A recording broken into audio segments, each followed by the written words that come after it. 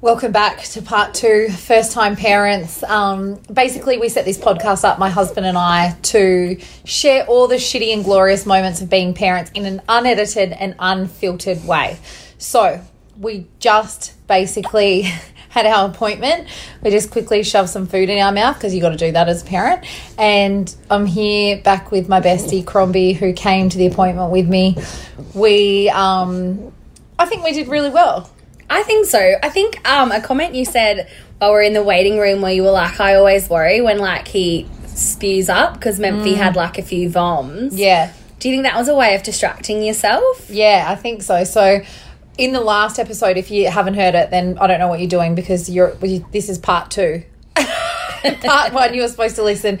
So we got told that he had stridor, so we were going to the ear, nose and throat specialist, and I thought it would be, relatable for one, and also so I wouldn't feel less alone of sharing my feelings before and after, because I feel as first time parents the emotions can really overtake you. And like I said to you in part 1, I said I'll distract myself through different things, and he vomited a lot. And so I would have easily, had you not have been there, gone on the Google train of, is it normal for my baby to spew this much?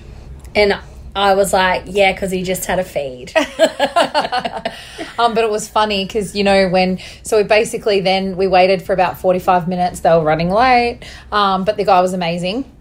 When we went in, we had to speak to a nurse first, and she was asking me all these questions. Yeah. When she said, does he vomit a lot?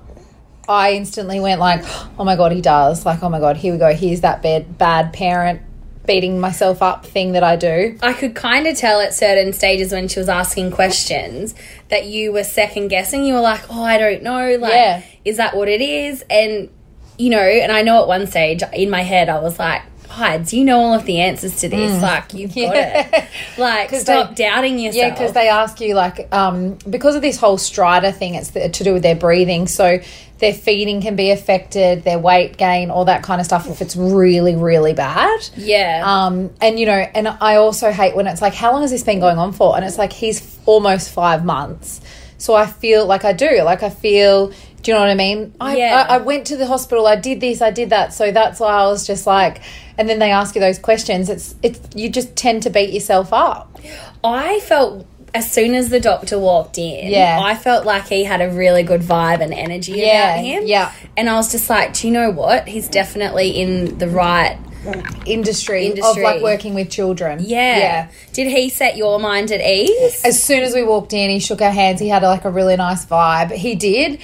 But then as soon as he said what he had, my heart sank. And then he goes, this is what I think he has, just from, and then he had to stick the telescope through his nose. They didn't give him the cocaine stuff. It's not for babies. Not for babies, like he said, not for kids. They'll do that for adults, with when they've got to shove the telescope down. So they literally just put this telescope in his little nose, and, like, Memphis is sitting there, like, smiling at the doctor. This is what I hate. This is the part that I hate. And he's sitting there smiling at the doctor like, hi, like, hello. And then, wah, because it goes down his throat, and it's the most piercing scream, blood-curdling scream, isn't it? And then tears are running down his eyes, and then I start crying, and I know that it's not bad and he's never going to remember it, but watching your child go through those things, like, you just, oh yeah, that's right, you agree, don't you? Watching them go through that just, like, rips your heart out. Oh, it would absolutely. And the noise that he made was, like, horrific. But before he'd had even done that, I'd already Googled what it was. Okay, so lucky you're here, because this is and this is good, because when husband resurrects from the dead, because like we said, we killed him off in the last step, comes home from work, you can explain to him what it is. And he's given me a sheet and stuff, but okay, so Crombie, when he put the telescope down, we had the scream, Mum had the cry. What is he being diagnosed with? I don't know if I can pronounce it properly. Oh, I thought you were going to come out like laryngomalacia. Laryngomalacia. So it's to do with your... It's to do with your larynx. Yeah, so your voice box. Yep. And basically it's a floppy tissue, and it can cover up the airwaves and stuff. Yep. Yeah. And often by 12 to 18 months, like the child has outgrown it, and it's very rare that it needs surgery. I think he even said 1 in 10 that he sees, and he only sees the worst cases. Yeah, so it's a congenital softening of the tissues of the larynx, voice box above the vocal cords. So it's the most common cause of noisy breathing in infancy. So when all these people say to me all the time, oh, have you noticed that your baby's got a rattle or you can hear the yes, mate, I bloody noticed that my kid's had it. He's got a floppy voice box. Well, you can tell them now. I know. He's not going to get into the profession of his mother, is he? Well, let's be honest. No, he can be whoever he wants to be. Absolutely. But yeah, I tell you what, it makes it when you have a fantastic doctor like we just did. Okay, mate. We agree. That I think it really does take the pain away, and also having a friend with you who also has like a very on this podcast. Level head. Yeah, you do have a very level head. Do you want me to boost you up anymore? I think I'm okay. You're also really good looking. You're a fantastic driver. You put my baby to sleep yesterday. Oh, I'm like kicking goals. You have a beautiful big breast that my baby rests his little head on. Is that enough? Jeez, he's up heights.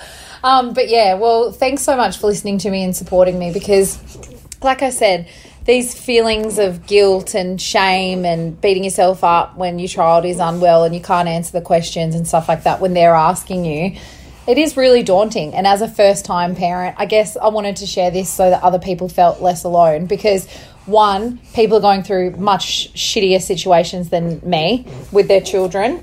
But two, I think that it is all like, you know what I mean, to each person. Do you know what I mean? Like, oh, definitely. And I think, you know, I think it just needs to be normalised that kids do have problems, and that, you know what? It's okay for us to have these, like, feelings as well. Absolutely. It's totally normal to have them, and every other mother will have that feeling at some stage. Yeah, because I think as a parent, you try to, you don't want to share these feelings enough because you feel like you're failing. Because, do you know what I mean? If I told people that at 5 months he didn't go to the doctor to get checked out, people would be like, oh, well, why didn't you go there earlier? You know? Oh, and that's where the whole judgment needs to be, like, sort of taken away. Yeah.